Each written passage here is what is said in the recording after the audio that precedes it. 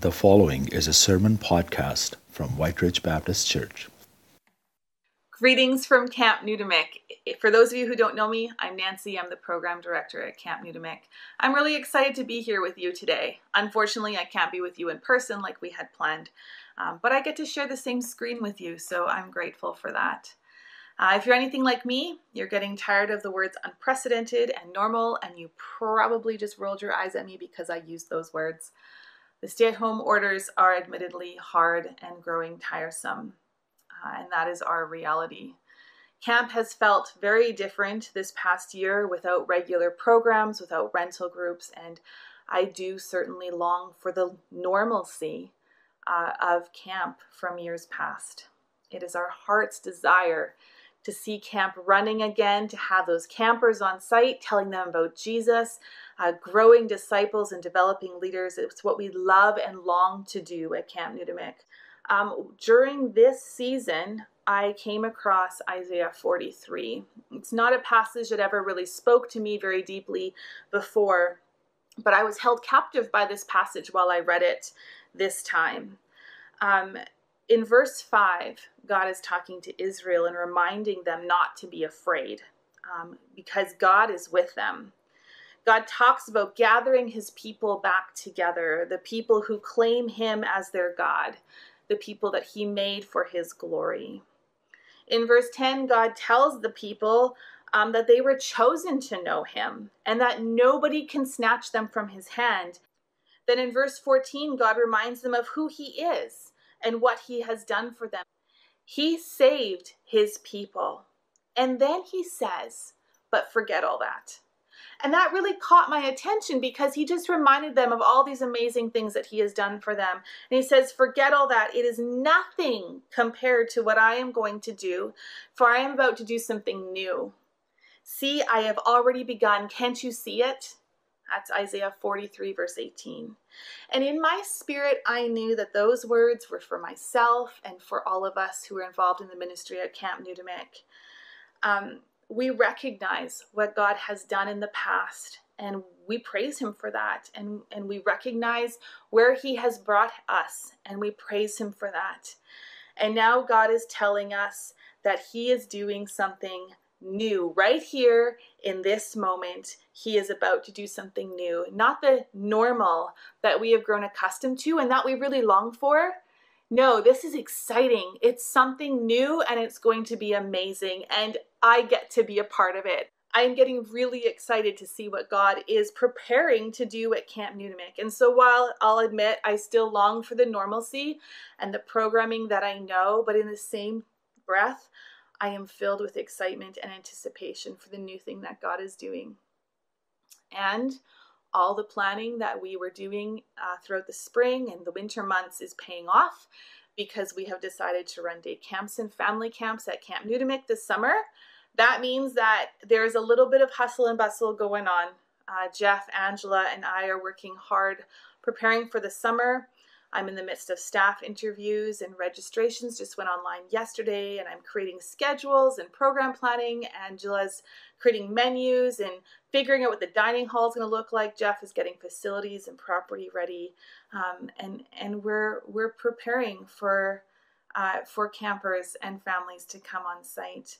And of course, we're reading through pages and pages of regulations that we need to adhere to, and we're praying through all of that as well. And so there is actually a lot going on at camp these days, even though it feels really empty.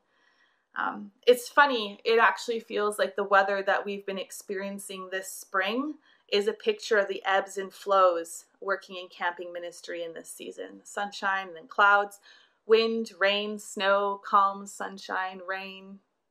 And in it all, God has given me a great sense of joy and excitement. The reality is we have some really big needs at camp. We need to raise $260,000 simply to cover our operational costs. So keeping the camp running, insurance, hydro, all the boring stuff that needs to keep going. We have a lot of new regulations to navigate, and we are running short-staffed this year, but God is faithful, and we are not in this alone. And I want to encourage you that wherever you're at right now in this season of your life, If there's something hard you're up against, God's with you too, and you're not in this alone either. Our theme for this summer is Reflect.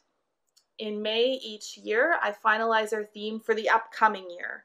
So last year, while we were preparing for the summer, and we were working with last year's theme of Live Fearless, I was praying about what God wanted to be teaching us in the 2021 season.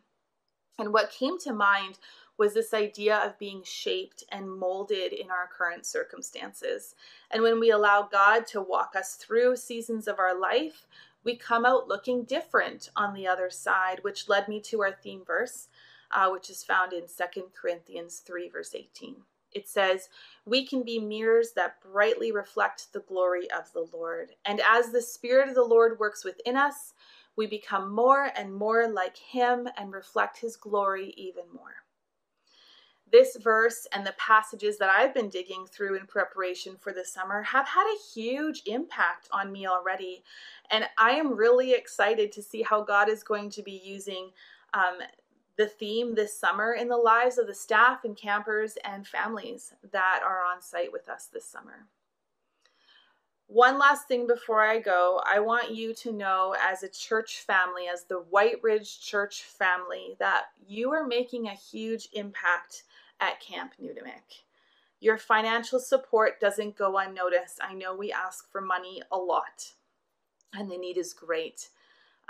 But your financial support is so appreciated, and your prayers are felt. When we have our brothers and sisters carrying us and covering us in prayer, those prayers are going to a God who listens and who loves and cares and answers. And He is listening to your prayers on our behalf. So thank you so much for those. Thank you for trusting us with your children, your youth, your young adults. We've been seeing a very large number of leadership campers and staff coming out of White Ridge these past years. And it's really exciting seeing them grow in their faith and grow as leaders. And it really is a privilege to be able to pour into your church family in the ways that we can at Camp Nudimik. So thank you for trusting us with them. Thank you for all the people who come and volunteer and serve alongside with us, whether it's for work days or it's for during the summer program, or those of you who have come out to help us during the rental season when we've been shorthanded. Thank you, thank you, thank you, thank you. I really can't say it enough. I mean it from the whole of my heart. Thank you for what you're doing to come alongside us at Camp Nudimik. As I mentioned already, the financial needs are great this year, and we really are deeply desiring that our church families cover us in prayer again this year.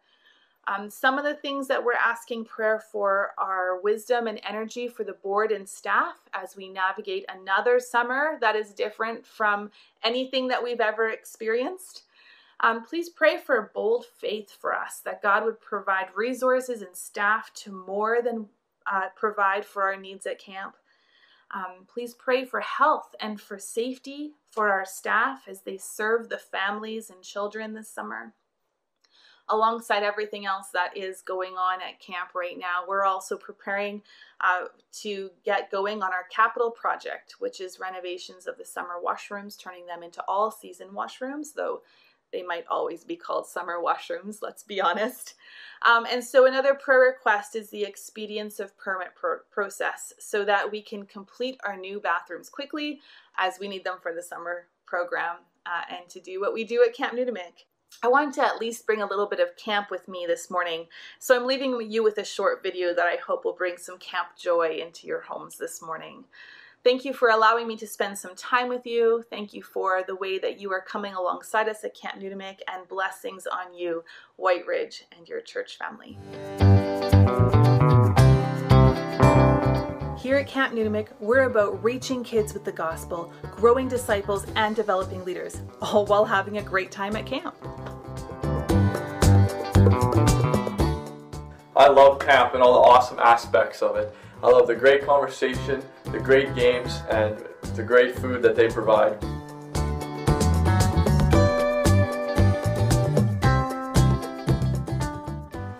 As a camper, going to camp meant preparing my heart, and asking God for the tools to be a light in the world. Now, as a staff, it means encouraging others to do the same and walk with them in their faith as they discover who Jesus is. Most importantly, I think the main thing that keeps me coming back is just how I'm able to put away all the distractions of life, and I'm able to go out there and I'm able to just fully immerse myself in Scripture and the love of Jesus and dig into His Word and deepen my relationship with Him.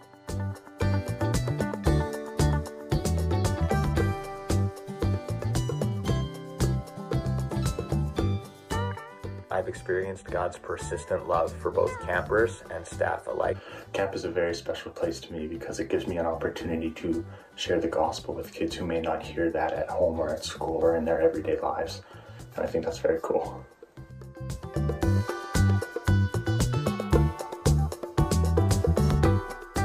I get to share Jesus with kids while also learning more about Him myself. I've experienced God at camp by His love shown through others, His awesome power in creation, and learning to trust Him. I've also experienced incredible community and reliance on both each other and on God as we've navigated tough challenges through the camp season.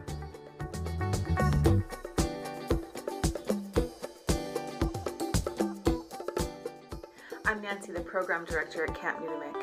While we're still not able to run our regular programs at camp, God is making a way for us to do our programming differently so we can still do ministry on site through day camps and family camps.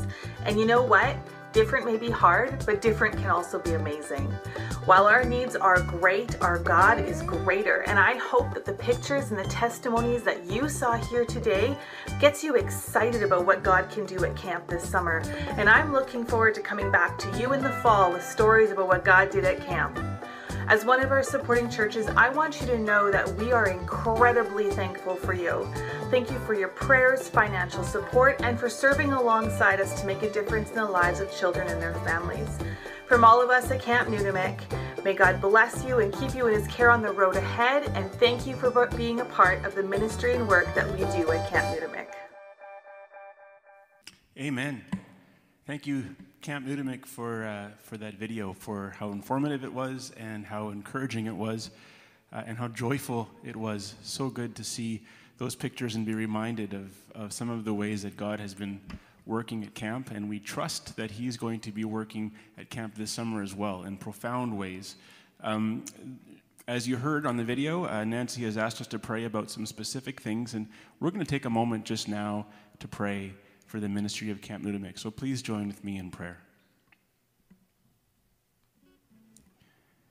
Father, I thank you that you hear us every day and that you see us every day. I thank you for all of the people who you have changed through the ministry of Camp Nudimick, all of the people who you have saved through the ministry of Camp Nudimick. And I thank you for all of the people that you know you're going to continue or that you're going to reach into in the future because of this camp ministry as well. And we pray that you would bless Camp Nudimick with a rich harvest of changed lives, of growing young hearts who long to worship you with their lives. And God, I pray that you would meet them in their places of need that they've expressed. God, I pray for wisdom and energy for the board and the staff as they make decisions about all kinds of things related to COVID and guidelines and what that's going to look like in camp ministry. That's a lot of things to juggle while still having a program that they want to do. And I pray that you would give them wisdom about how to do that safely and also in a way that honors you. And I pray that you bless them with that wisdom.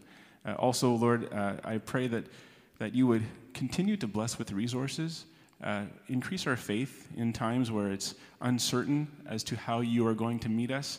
But I pray that you would increase our faith in that and that you would bless Camp Nudimick with unexpected and miraculous ways of meeting the needs that they see that they have. And we pray for health and safety for them and for all the kids and families who are going to be involved in camp ministry this year.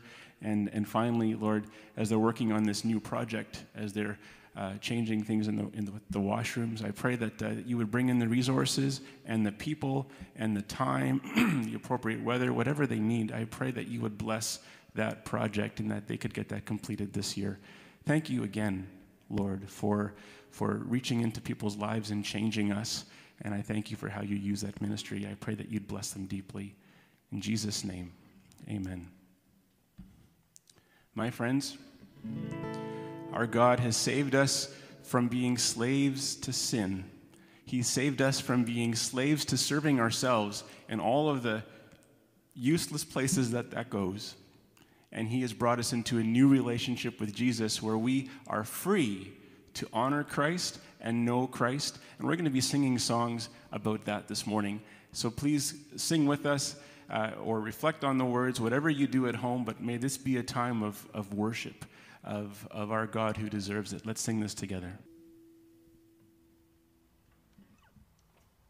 Good morning, church. My name is Emma. And I'm Jackson. And today we're going to be reading from Romans chapter 6, verses 15 to 23. What then? Shall we sin because we are not under the law, but under grace? By no means. Don't you know that when you offer yourselves to someone as obedient slaves, you are slaves of the one you obey, whether you are slaves to sin, which leads to death, or to obedience, which leads to righteousness? But thanks be to God, though you used to be slaves to sin, you have come to obey from your heart the pattern of teaching that has now claimed your allegiance. You have been set free from sin and have become slaves to righteousness. I am using an example from everyday life because of your human limitations. Just as you used to offer yourselves as slaves to impurity and to ever-increasing wickedness, so now offer yourselves as slaves to righteousness leading to holiness. When you were slaves to sin, you were free from the control of righteousness. What benefit did you reap at that time from the things you are now ashamed of? Those things result in death. But now that you've been set free from sin and have become slaves of God, the benefit you reap leads to holiness, and the result is eternal life. From the wages of sin is death, but the gift of God is eternal life in Christ Jesus our Lord.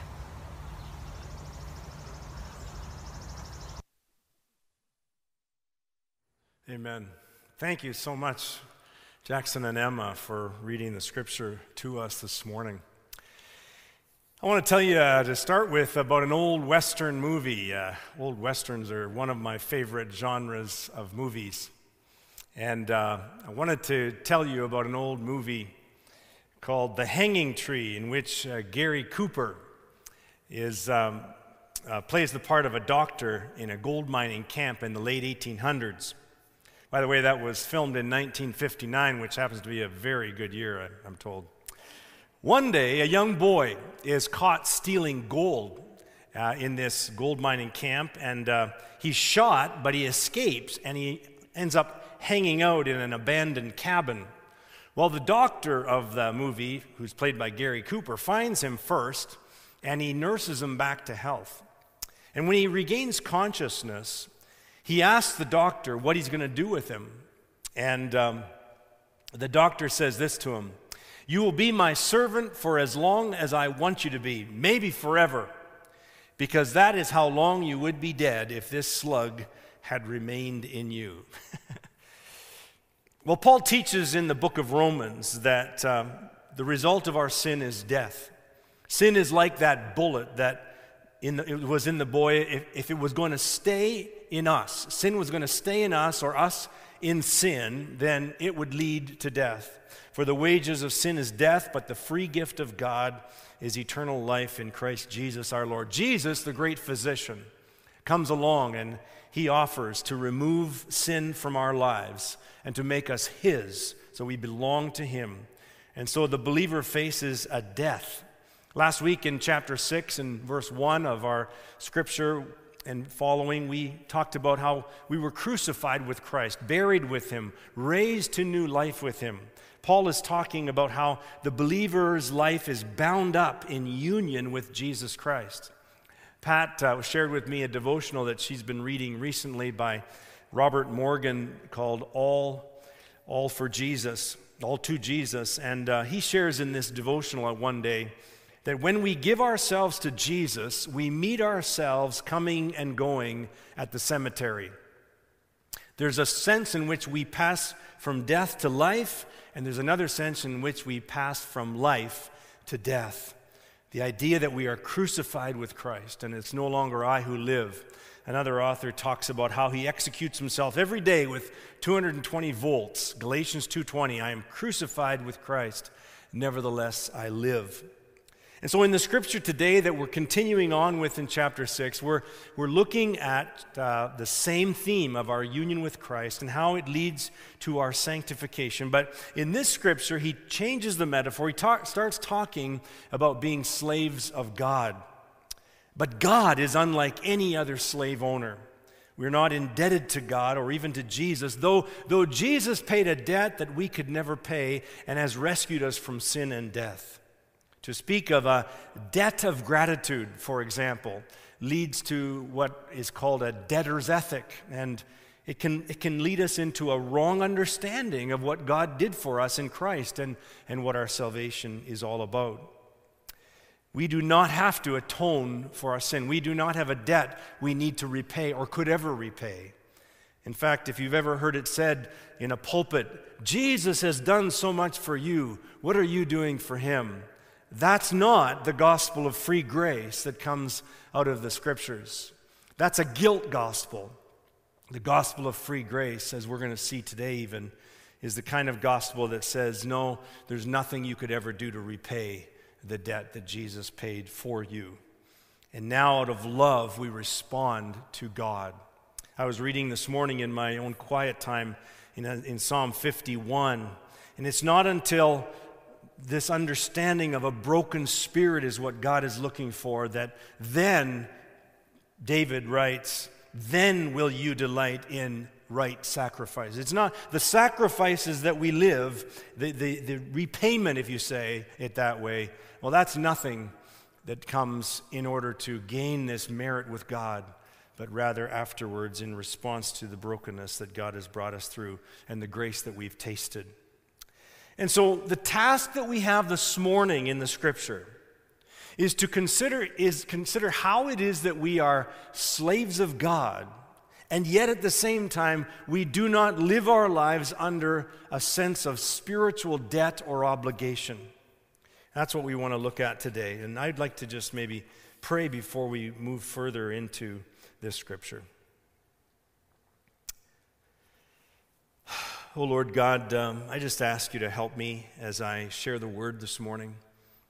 Lord, that you would create in me a clean heart, oh God, and renew a right spirit in me, in all of us who sit under the word today. That, Lord, you might be pleased to draw us into your presence closer and closer, and give us a willing spirit to sustain us, Lord. Help us, Father, to see the joy of our salvation, and out of that joy, bring it into obedience, Lord, a joyful obedience.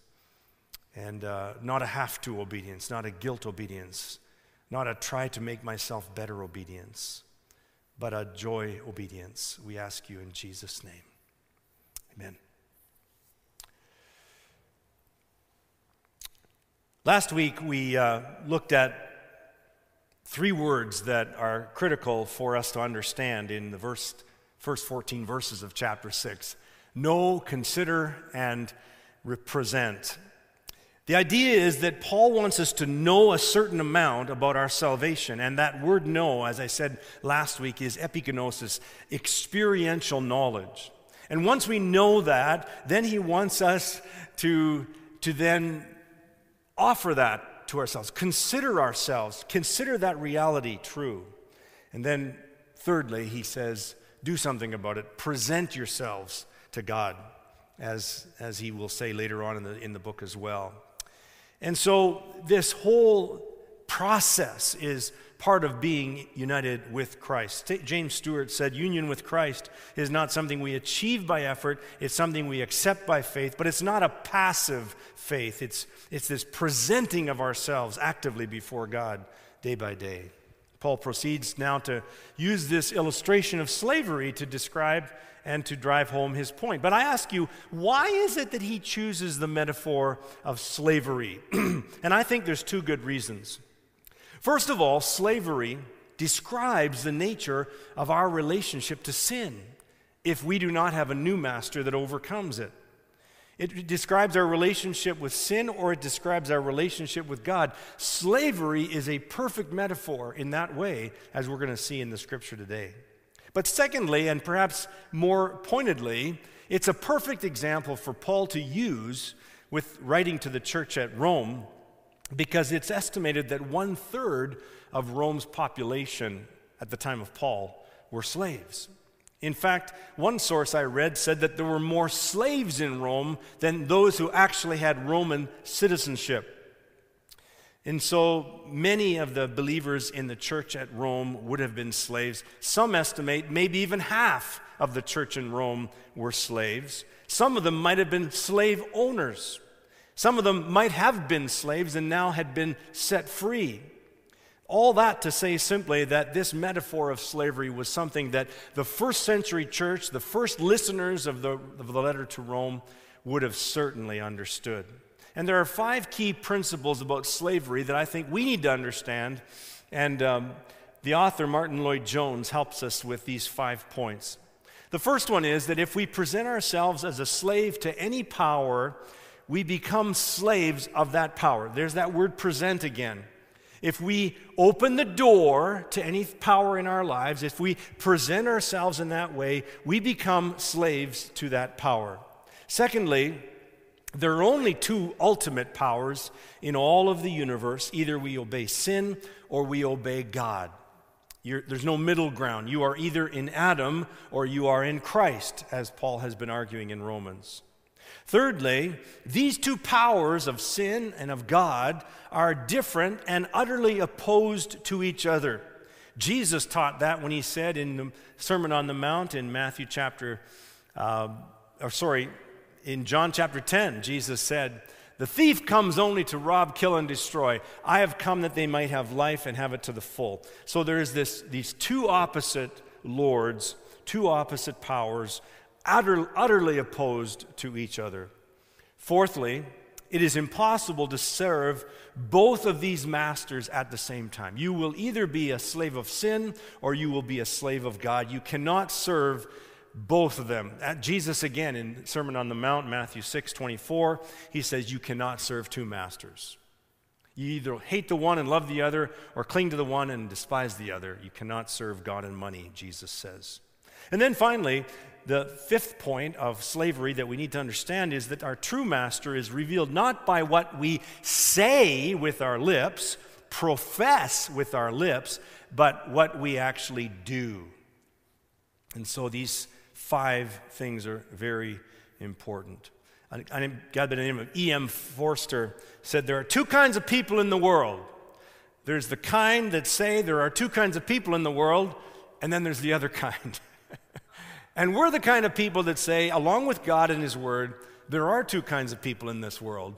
Jesus teaches it so clearly. You either serve sin and follow that path, or you serve God and are a child of God, a slave of God. Now, again, the first century believers knew that the primary characteristic of slavery was obedience. Obedience was the word that came to mind as soon as they thought about slavery. It's the hallmark. It was then and it is now. Regardless of what form enslavement takes, obedience is the hallmark, the word that defines and describes slavery. Whatever you give yourselves over to, that you will obey. Call them sins if you want. Call them bad habits if you want. Call them weaknesses or hang-ups or addictions or whatever word you want to call it. Whatever you want, but they will require your obedience and ultimate submission. They won't rest, they won't leave you alone until they either have your obedience or you, with another power of another master, put them to death. There's only 2 options. There's no middle ground. And you can disagree with that, but you'd be wrong. The human heart longs for a master, a Lord. John chapter 8, we read about a story in the life of Jesus that he was discussing with a group of Jewish leaders who didn't agree with that conclusion that I just described. They were discussing slavery and freedom, and Jesus, they say to Jesus, "We are Abraham's offspring, and we have never been enslaved to anyone." That's amazing for a Jewish person to say that. I don't know where they put the 400 years in Egypt under that category, but that's what they said to Jesus. Jesus responds by saying, "Truly, truly, I say to you, everyone who practices sin is a slave to sin." So Jesus gives us the definition of slavery right there. He says, everyone who practices sin is a slave to sin. We'll come back to that definition later on. So the question that is being asked by Paul in verse 15, which is similar to the one that he asked in verse 1 of chapter 6, is, are we to sin because we're not under the law, but under grace? And Paul is attempting to answer the objections that are in the minds of his listeners, the idea that perhaps free grace and forgiveness leads to a license to sin. And he's going to combat that with the argument of slavery, the illustration of slavery. His answer is, of course, an absolute no, that's impossible, and he argues from the place of obedience that slavery automatically entails. Let's look at verse 16. Paul says, "Do you not know that if you present yourselves," there's that word present again, "if you present yourselves to anyone as obedient slaves, you are slaves of the one whom you obey, either of sin, which leads to death, or of obedience, which leads to righteousness."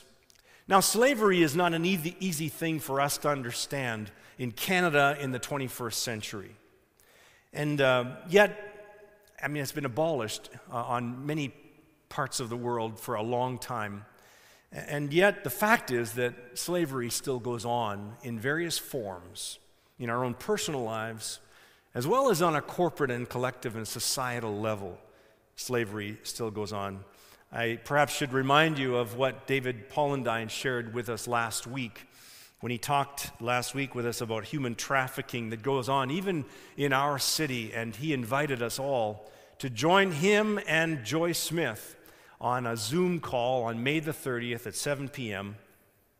And by the way, I remember when Joy Smith visited our church family. It was 2014, we were preaching through the book of Philippians, and I remember us talking about it's her favorite book because it's joy. It's all about joy. And at that time, she was an MP, and she was really starting to address the human trafficking that she saw. And now she is in it full time. And so if you can come May 30th, you can find that information on Zoom and on our webpage. Slavery, you see, involves being owned and controlled by someone or another force. They have such force over you when you're a slave that not obeying them and the consequences that brings are not an option to many who find themselves enslaved. The result is that you are worn out, you are weakened to the point of surrender to that which you have been enslaved by. What I'm describing is true of being slaves to sin as well. It requires obedience. Sin will require obedience. Name whatever brand you want to, it will have the same effect.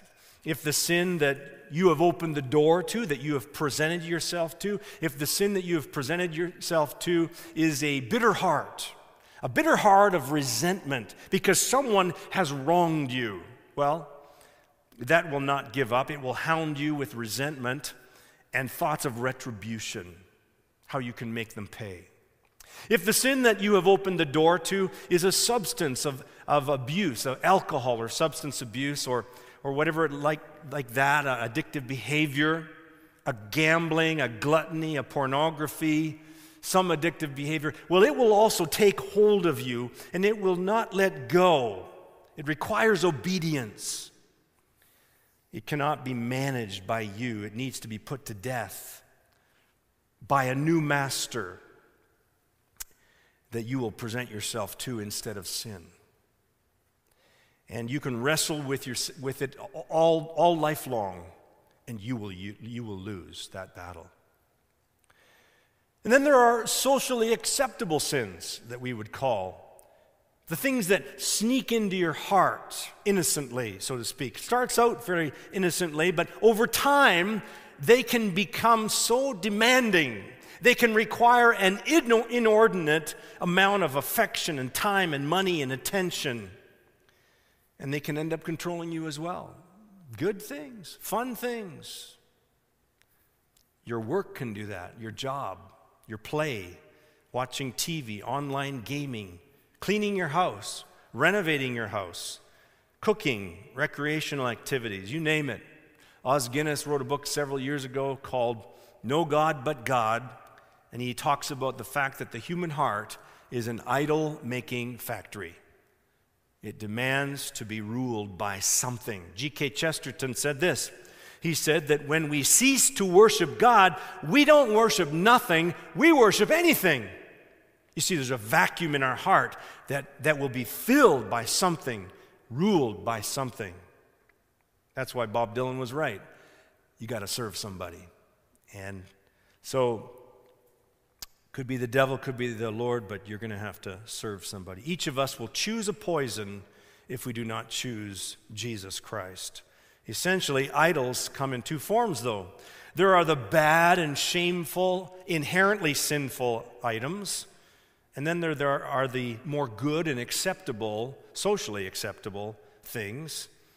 And the ones that are inherently sinful, we should put to death. And the ones that are socially acceptable, we need to put in their place. Because it's all about the heart in the end. Who's on the throne of the heart? Who controls you? Whose slave are you? It takes courage for anyone to confront the giants in their lives. Whether it's a socially acceptable giant or a shameful giant. It takes courage to confront them, expose them, bring them into the light, talk to someone else about it. And it takes humility to then process. But it's the only way to freedom. And the amazing thing about the scripture that we're looking at today in Romans chapter 6 is that Paul commended the Roman Christians because in verse 17, you'll notice what it says. Thanks be to God that you who were once slaves of sin have become obedient from the heart to the standard of teaching to which you were committed, and having been set free from sin, you've now become slaves of righteousness. You know, this verse 17, along with it, verse 18, I suppose. But this verse here is one of the clearest verses of what it means to be a Christian. What is a Christian? Well, number one, a Christian is someone who's we've recognized that we were slaves to sin, and that led to a confession. Secondly, we became obedient from the heart to the teaching of the gospel. And then thirdly, we were set free from sin and we became slaves of righteousness to a new master. Those three things are really what it is involved in being a Christian or becoming a Christian. You confess, you believe, and then you belong to a new master. Have you done that in your life? Do you need to remind yourself of it this morning? That you have confessed God's estimation, God's assessment of you, you're a sinner that needs Jesus Christ? Have you believed in that teaching of the gospel, of what Jesus has taught us? And then have you recognized you can belong to Him? Surrender your life. You can belong to a new master. Sin does not need to be your master in whatever form it's taken. That's the order that the gift of grace comes in. You confess, you believe, and then you belong. What holds you back this morning from doing that? Well, let me tell you what's holding you back. Sin, your master, is holding you back. But sin does not need to be your master. Jesus can be your master. Well, in the time we have, I want to compare, as Paul does, the irony of being slaves to God with the shame of being slaves to sin or of sin. Now, it may sound strange for you to think about your relationship with God as slavery, but it wasn't to the first century believers. In fact, in the New Testament, in Greek, in the New Testament, there were 5 different words that could describe servant or slave. And the one that Paul uses all throughout Romans chapter 6 is the most common one, the word doulos.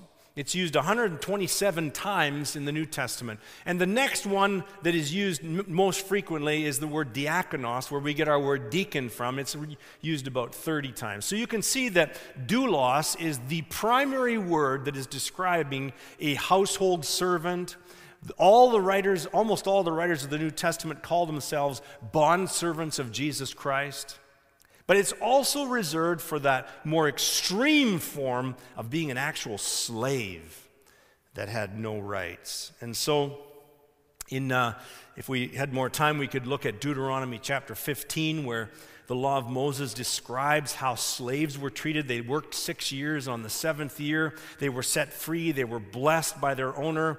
And then, of course, they could ask to stay with that owner, and they could actually become part of the household, but they would remain a slave for the rest of their lives if they did so. It's an incredible picture that Paul is painting here with the background that we have from the Old Testament, as well as in Roman times in the New Testament. And so in the case of slaves that were treated terribly, that were not treated like a household servant, their wage was indeed death. They worked for nothing and they died. That's the way so often they lived. And regardless of their status or their wage, they had no rights. They were obligated to obey. And if a servant decided at the end of those 7 years to present themselves to their master and say, I want to stay with you because I've got nothing else, they've become so dependent on that master, then what would happen is that there would be a hole put in the ear that would mark that slave as the owner's possession. And it's a picture of how sin can grab hold. If you serve sin long enough, you lose yourself. You lose perspective. You become dependent. You think there's no hope out. There's no way out. You're helpless. But the gospel of Jesus Christ says there is a way out. The gospel of Christ says you can be set free, no matter how long an enslavement of sin, an addiction, or whatever else has had on you, you can be set free. God has a way. And so the Bible teaches us in this passage in Romans 6, in this extreme comparison. Will you go with me? It's an incredible comparison, but let's just take a look at it. The serving of sin or the serving of God as slaves to sin or slaves to God. Let's take a look. In Romans 6, it's described that being a slave of sin requires a total commitment, even as being a slave of God does. The difference between these two pictures that are being painted by Paul is in the kind of master that you're serving and the fruit of having served those masters. Let's take a look at it. Verse 19. If you remain a slave to sin, that master will lead you to 2 things, impurity and lawlessness. Verse 19. Verse 21, slavery to sin will lead you to shame and eventual death. The wages of sin is death. Verse 23.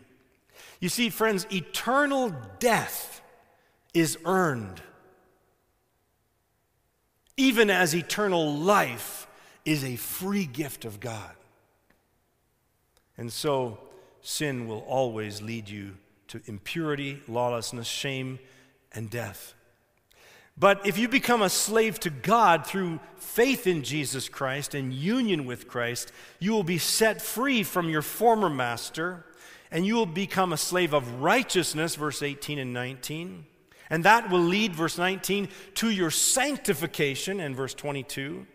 And that word sanctification describes that process where God takes you and he just starts to take the sin out of you. He just starts to make you holy. He's just going to work away on all the rough edges. It'll take your whole life. But you're now a child of God and a slave of God. You're no longer a slave to sin, even as we just sang about. The vestiges of sin will remain with you after you have given your life to Christ. It will take time for you to learn to listen to the voice of the new master, to walk in the newness of life that he's given you. but you are going to be a new creature, a new slave, a new master, a new life. And God himself will be your master, which is the best thing of all. There is no master like Jesus. If the Son sets you free, you will be free indeed. There's no master like Jesus. In fact, in the scripture, it's interesting that Paul, when he talks about the wages of sin, it's called death. When he talks about eternal life and serving God, he doesn't call it wages. He calls it a free gift, because there's no way you could ever earn all that God has done for you in Christ and will do for you in Christ. Your past, your present, your future, you could never earn that. It's a free gift of grace. And so to the answer of the question, shall we continue to sin because we're under grace instead of law, the absurdity of it comes out because the very question betrays the person who asks it. Those who are born of God have crossed over from being slaves to sin to being slaves of God. And though Christians can and still fall into sin sometimes, we don't practice sin, which is key.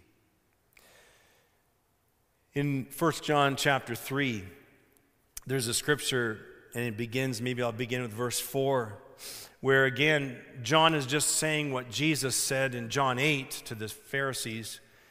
John says, everyone who makes a practice of sinning, who also practices lawlessness, sin is lawlessness. You know that Jesus appeared in order to take away sins, and in him there is no sin. No one who abides in him keeps on sinning, keeps on practicing sin. No one who keeps on sinning has either seen him or known him.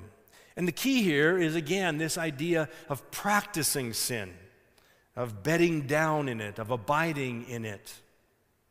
Clearly, John does not have in mind the fact that a Christian can sin. In fact, in 1 John chapter 2, verse 1, he says, I write that you will not sin, but if you do sin, we have an advocate with the Father, Jesus Christ, the righteous one. And so, Paul also in Corinthians talks about how you've been bought with a price. Honor God with your body. You're free already. You've not yet fully experienced that in emancipation. And Paul's going to continue to talk about it all the way through chapter 7 and into chapter 8. You see, Paul's trying to get us into chapter 8, but we've got to go through chapters 5, 6, and 7 to get there. And that's a tough road. In fact, I was thinking this morning, if there's a Christian that doesn't like to talk about the subject of sin, there's a problem. Because the Bible talks a lot about sin. Now, obviously, we don't dwell upon it, we don't fixate on it, but we don't obsess on it. We get beyond it because we look at the Savior to sin, the solution for sin. That's where Paul's going to in Romans chapter 8, but we can't just say, well, I don't want to talk about that. God wants to talk about it with you. God wants to sit down with you and have a conversation where you open up your heart, and he already sees what's there, but you open up your heart and you just tell him, would you help me? And Jesus comes in and helps you.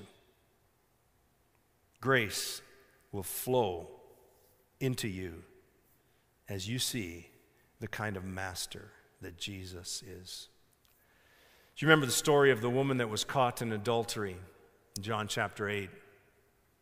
And Jesus is an incredible story, but the amazing thing about the story is that all the ones who had their stones ready to stone her for being a sinner, the one who had in all the universe the power to forgive her or the power to stone her righteously because he had not sinned, was Jesus. And what did he say to her? He said, go and stop sinning. Jesus alone is the one master that can tell you that you've been set free from your past sin, and he's the one master that can give you the grace to go and stop sinning. Would you come to him, and would you know him? That's the kind of master Jesus is. As we prepare for the Lord's Supper this morning, I want to ask you in your homes, wherever you are, to just ponder the message that we're being taught this morning in Romans 6. We've been made slaves of a new master, and boy, is it good to serve him, because he's got a better life planned for you than you have for yourself. He knows how to set you free in a way that you do not know how to set yourself free. And I hope that you'll come to him. But the table that we're going to be gathered around in a moment is the table of the Lord, and on it is bread and cup. And I would ask you to go during this next song and find some bread and some juice or something to drink that will remind you of the bread representing Jesus' body that was broken and hung on the cross for your sin, and the blood of Jesus represented in the cup that we'll partake of, that represents his blood that was shed, spilled for your sin, so that you could be washed clean. And I want to tell you, there's a place at Christ's table for you. There's a place for you. Will you confess and agree with God about the assessment he has about your sin? Will you believe in the one that he's provided to wash away your sin and to make you not a slave of sin, but a slave to a new master, Jesus? And will you recognize that you can belong to him? I'll be praying for you that you'll do that today. Amen.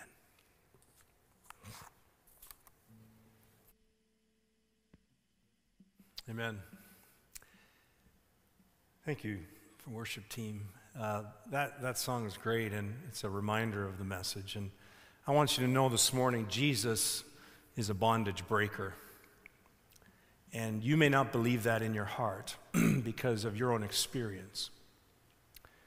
And that's one of the lies that Satan wants to throw at Christians, is that they're still slaves to sin.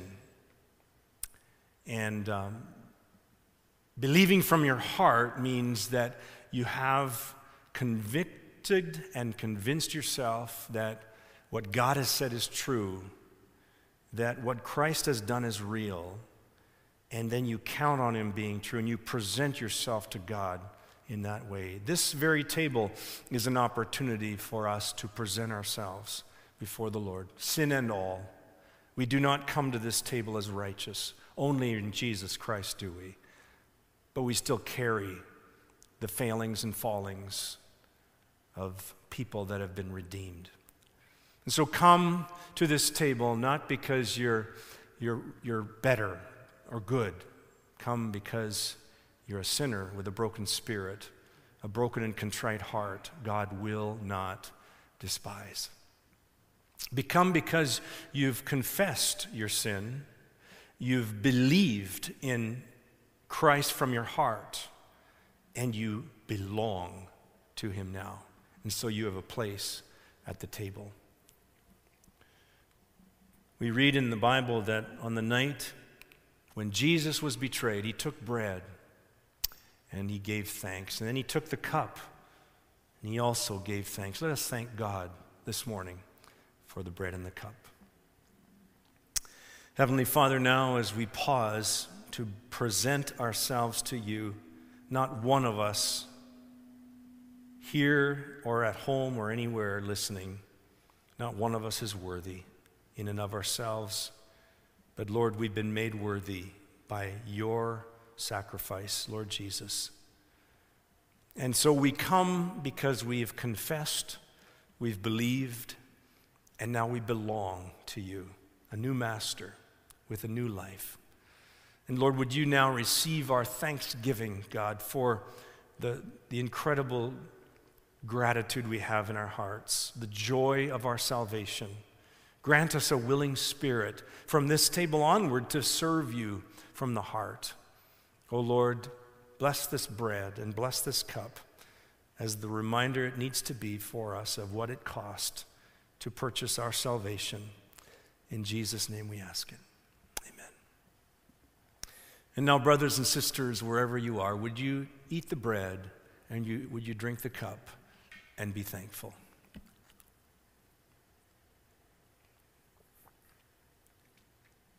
For as often as you eat this bread and drink this cup, you proclaim the Lord's death until he comes. Amen. Lord Jesus, thank you for meeting us in all the ways that you have this morning. We remember that when you brought us to yourself, when you saved us from slavery to sin, you opened up a new life for us now and in the future and all of forevermore. I thank you, Lord, that we can stand in righteousness in your presence, and I thank you for the truth of that we can cling to now in every circumstance of our life. And when you brought us to that new life, Lord, you've also opened our eyes in a new way to see and to know and to want to proclaim that you are Lord of all. And this morning, as we've heard your word, I believe you've impressed on my heart, and I'm sure many others, how it is true that even in this new life, our hearts still tend to want to function as idol makers, that we still tend to want to fill the spaces and worship things that we can see that are around us, instead of focusing on you. And Lord, we know that we can't change all these things ourselves on our own strength.